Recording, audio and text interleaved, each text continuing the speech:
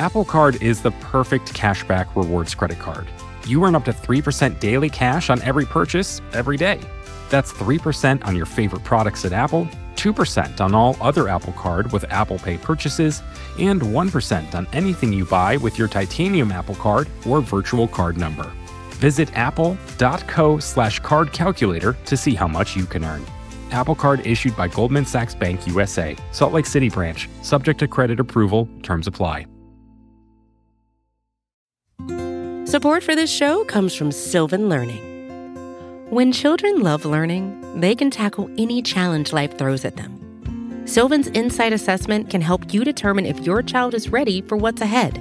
It can also identify gaps in learning and point out areas that could be of concern for your child so they can tackle what's to come.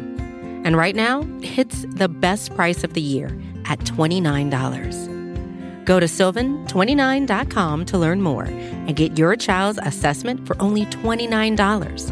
That's SYLVAN29.com. Well, I think I had a fairly typical life for a farm kid who grew up in the Midwest. I lived with both of my parents. My grandpa lived next door. We all lived on a farm. I had dogs and cats and chickens and goats and just all kinds of animals. I was a 4-H kid. Axton Betts Hamilton grew up an only child in the small town of Portland, Indiana. Her father was a department manager for a regional grocery store chain, and her mother was an accountant with her own business preparing people's taxes. Axton describes her childhood as pretty idyllic and laid back. But in 1993, when she was 11 years old, pieces of the family's mail gradually began to disappear. Utility bills would come in the mail, and utility bills would never arrive. My dad's farm magazines would never arrive. Letters from friends and pen pals, back at that time, that's how kids communicated. Those weren't arriving.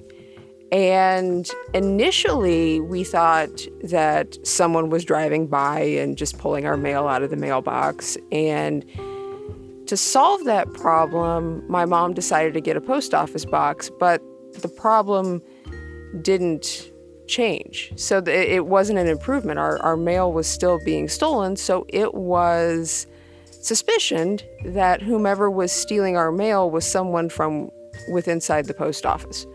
And what were the consequences of someone stealing your mail? I mean, I understand if a kid's not getting their pen pal letter, it's annoying, but, what's so bad about that? There are documents in there that have personal information. So there's a lot of information that can be gleaned from an electric bill, for example. So if someone is stealing that information, over time they can build a composite identity of you and use that. Now, will they get everything they need from an electric bill? No. But over time, if they steal enough pieces of mail, they can glean enough information to do that. And also not getting your statements in the mail that you need, your electric bill or your health insurance statement, whatever the case may be, you're not paying your bills on time. You're not getting information that important entities are sharing with you that you may need to make informed decisions. They went to the police, but had a hard time trying to explain what was going on and getting someone to take a police report. Remember, this started in 1993, so it wasn't like today, when we're all on guard and changing our email passwords every other hour. There weren't even any federal laws designating individuals as victims of identity theft. The businesses, like the credit card companies, were considered victims because technically they were the ones being defrauded. This remained the case until 1998. So Axton's family just tried to manage it, calling electric companies and credit card companies one by one, slowly clearing up each tangle as it came. And Axton wasn't really paying attention until she had to. And then she realized this was just the tip of the iceberg. I'm Phoebe Judge. This is Criminal.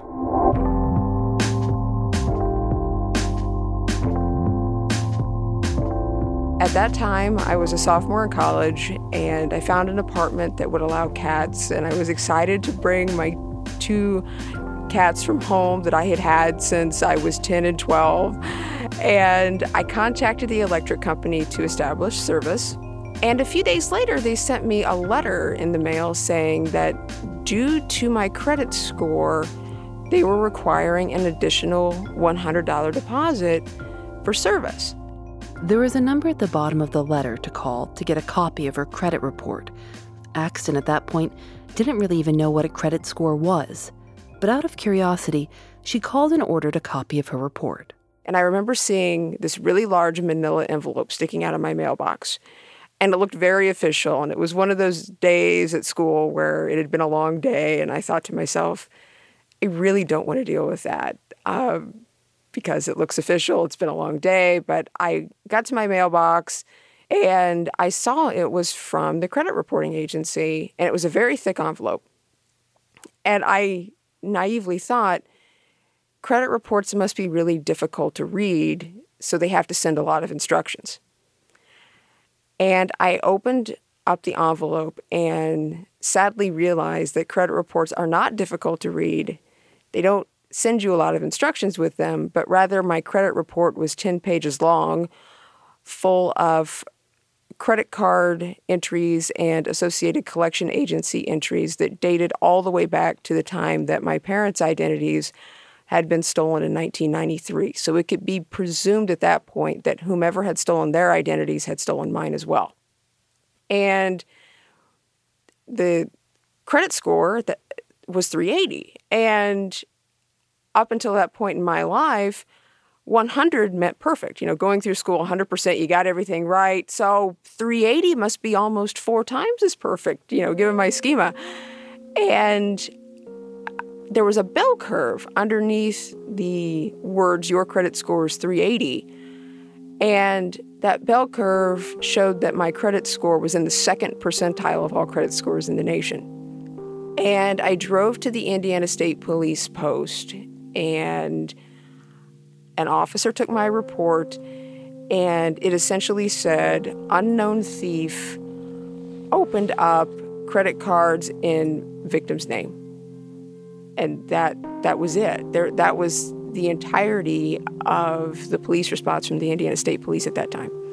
So I was given a copy of the police report so I could have it to show to creditors as needed and basically told good luck.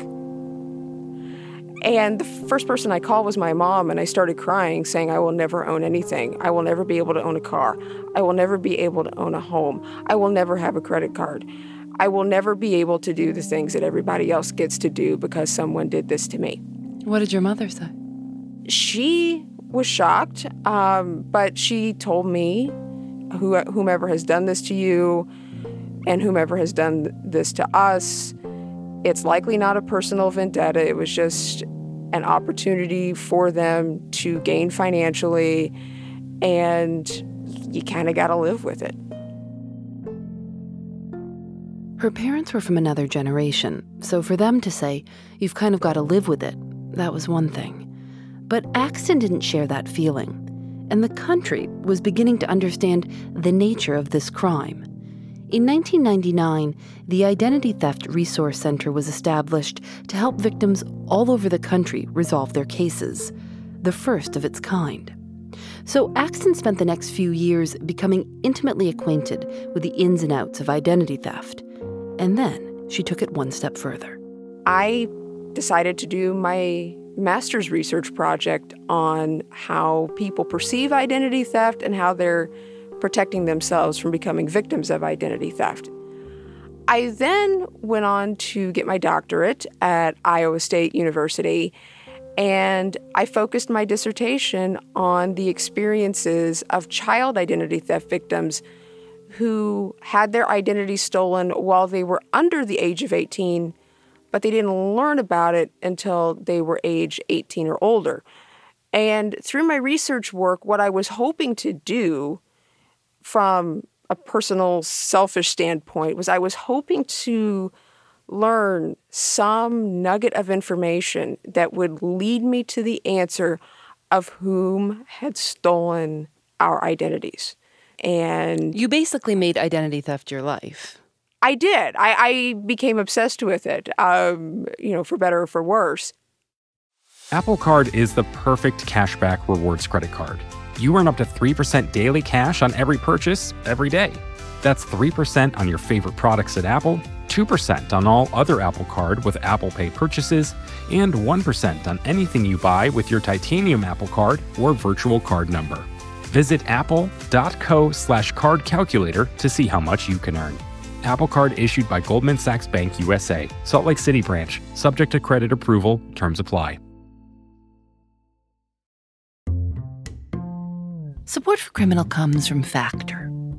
After a long day at work, sometimes the most convenient dinner option is ordering takeout.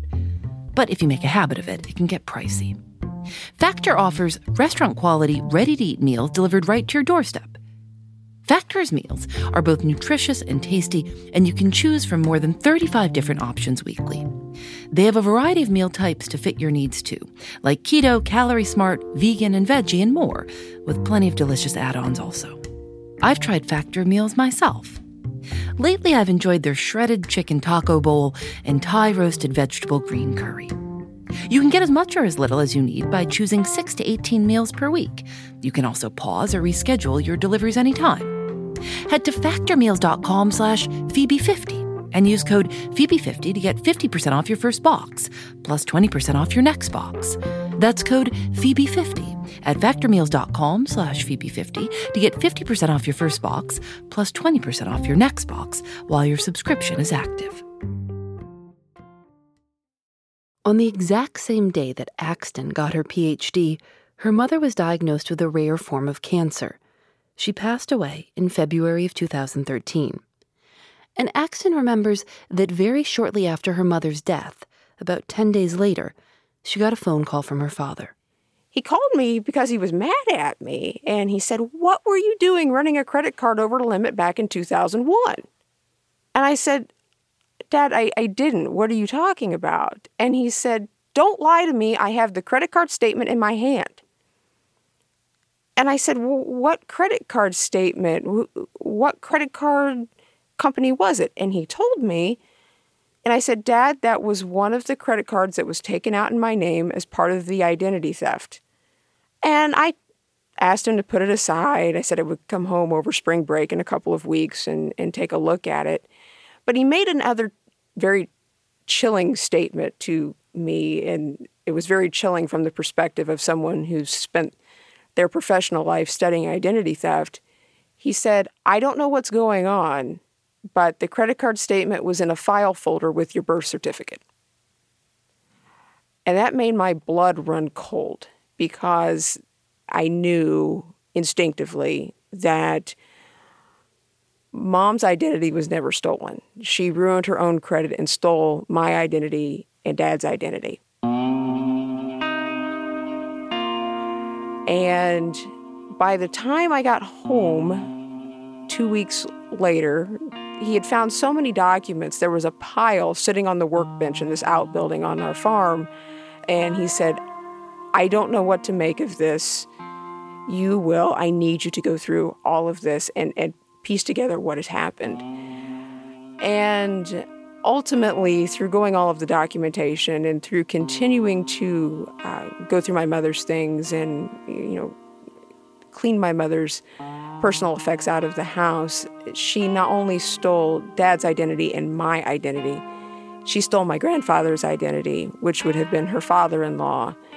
And there are indications that she was involved in tax evasion as well as employment fraud. You must have been so devastated, certainly finding this out after she had just died. Right. And I have learned through going through this, that there is a social expectation that people have who are around you, that they expect you to be grieving and they expect you to be going through Kubler-Ross's 5 stages of grief. And in fact, my mother was on hospice care the last few days of her life, and hospice would send us things that would say, well, now at this point in the grieving process, you're probably having these feelings, and here's how to cope with that. And because of this experience, Dad and I were definitely grieving those first 2 weeks until we discovered all of this, and the grieving process stopped and has never restarted. And it's been over 3 years. And the best way I can explain it is, how can you grieve for someone that you obviously didn't know?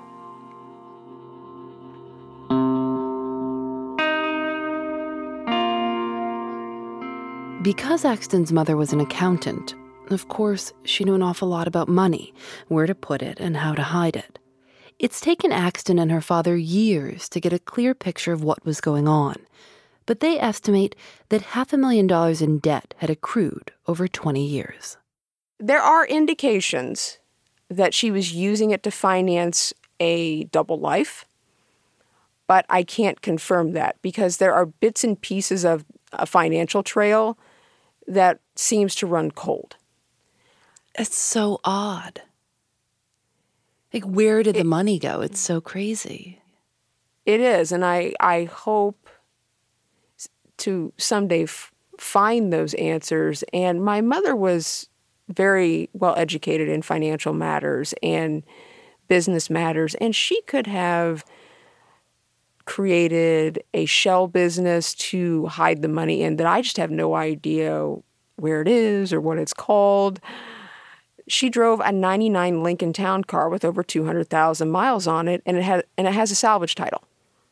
So she wasn't spending tons of money on brand new vehicles and brand new clothes and buying high-end jewelry. She seemed to live a typical lower middle class, rural farm community life. Axton realized that her mother had likely been using several aliases, including her maiden name, but she wanted more information, maybe confirmation, that this had actually been going on. She needed to find other people who'd known her mother.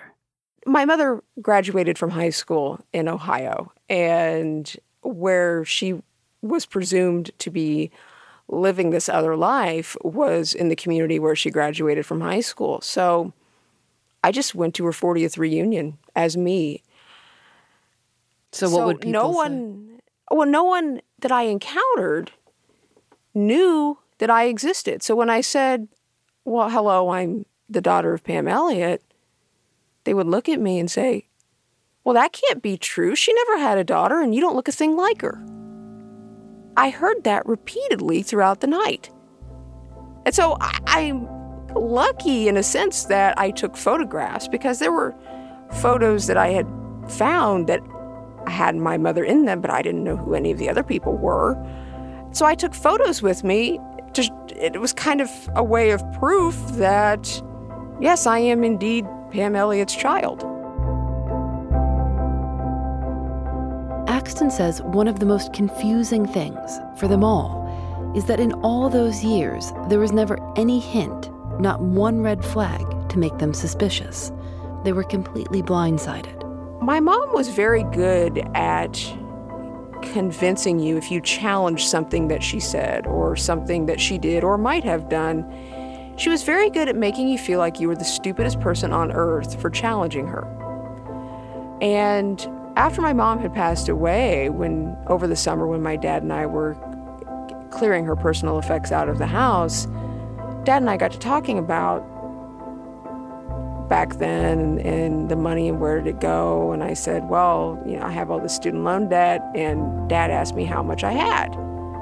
And I told him, and he said, how did you accumulate that much student loan debt? And he said, we paid for your college.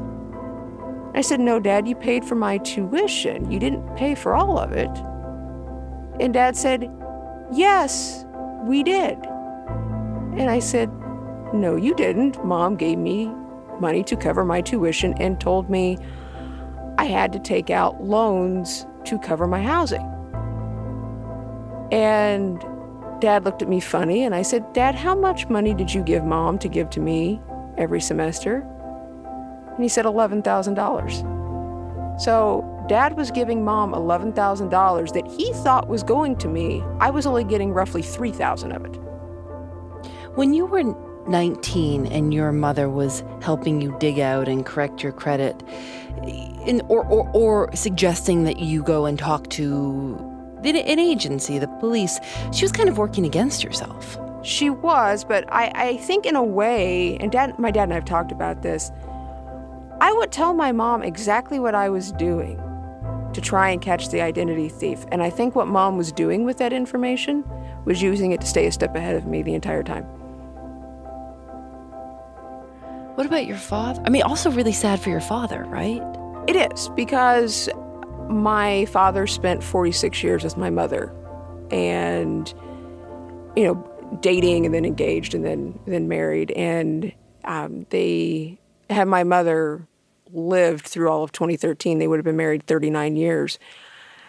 And my dad has said things like, wow, I really wasted my life. And, no, he didn't. But it's really hard for him because his reality and what he knew and the life that he was working hard to build was all built on lies, essentially, for all of these years. And so at his age, that realization and having to adapt to that, I think has been more difficult for him. Do you think that they were in love? I believe my dad was head over heels in love with my mother, and even was until her, through her dying day. And one of the interesting aspects of this, and this is coming from my research training, is when people pass away, there's usually some sort of confession of sorts if they've done something wrong. They don't want to pass to the afterlife without confessing their sins, or they feel guilt and they know that the family members are going to have to deal with some sort of mess. And we didn't get that from Mom at all. There was never any indication that anything was wrong. There was never any flash of guilt. And before my mom became ill with cancer, I had received a national award for my child identity theft research and outreach at a conference in Indianapolis. And my parents came to the awards dinner so they could see me get the award. And there's a picture that was taken of the three of us with me holding my plaque, and I'm standing in the middle. And Dad is to the right of me, Mom is to the left. And Mom is just beaming in that picture, smiling from ear to ear. And a person who had guilt wouldn't be smiling from ear to ear that their daughter has just received an award for child identity theft outreach when they're the one who's caused it.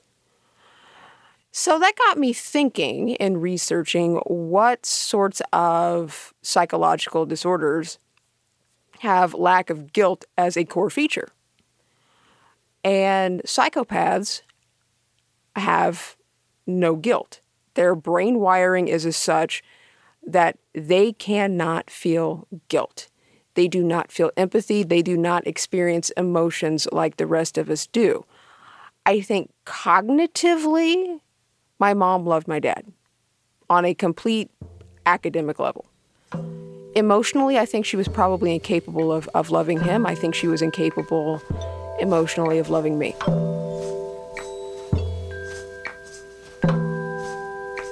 Had your mother not gotten sick and your father, you had come across these papers, would you have pressed charges against her?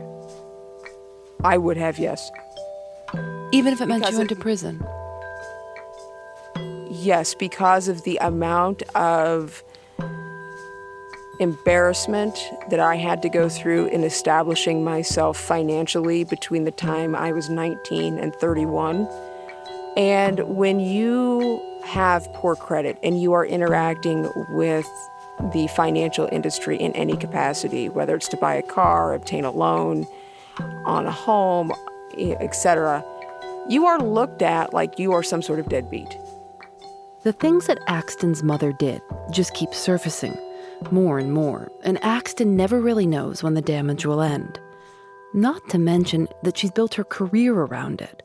She's now a professor of consumer studies at Eastern Illinois University, specializing in child identity theft and financial abuse within families. How I have survived this whole ordeal to date is I've become extremely analytical. And as a professor, I get invited to do presentations on identity theft. And when I share my story, that's an immediate reaction most people have, is that they'll tell me, you have no emotion. People are waiting for me to break down and cry. And because I've become so analytical about it, I don't have any emotion. And it's weird. What is it like to have your mother, as you know her, ripped away and replaced by this person who is abusing you and your father, and not ever able to confront her about it? It is what it is now. It is. And one of my mother's final requests was to be cremated and that I take her ashes to my house in Illinois. And at the time that she made the request, Dad and I thought it was strange. But, you comply with the wishes of your loved one who is terminally ill. And one of my coping mechanisms, and it sounds crass, but one of my coping mechanisms has been to yell at my mother whenever I find out something new that she's done. And I've found out different things for months.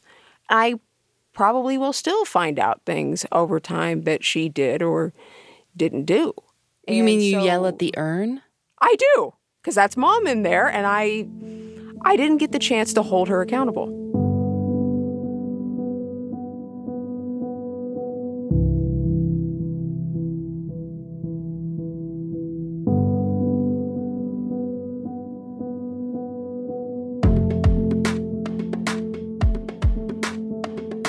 Criminal is produced by Lauren Spohr and me. Audio mixed by Rob Byers. Alice Wilder is our intern. Special thanks to Mary Helen Montgomery and Russ Henry. Julianne Alexander makes original illustrations for each episode of Criminal. You can see them at thisiscriminal.com. Criminal is recorded in the studios of North Carolina Public Radio, WUNC. We're a proud member of Radiotopia from PRX, a collection of the best podcasts around. Shows like The Truth, a show that's like listening to a movie with the pictures turned off. In their episode, Sleep Some More, they tell the story of a college freshman who hates his roommate until he gets desperately needed help writing an English paper. Macbeth's passivity leads to his being defined by forces around him. No. Tom? Macbeth's not passive. He was lying in bed, his head toward the ceiling. He's held in check by conflicting impulses. He was talking in his sleep. Go listen. Radiotopia from PRX is supported by the Knight Foundation and MailChimp, celebrating creativity, chaos, and teamwork. And thanks to AdCirc for providing their ad-serving platform to Radiotopia. I'm Phoebe Judge. This is Criminal. Radiotopia.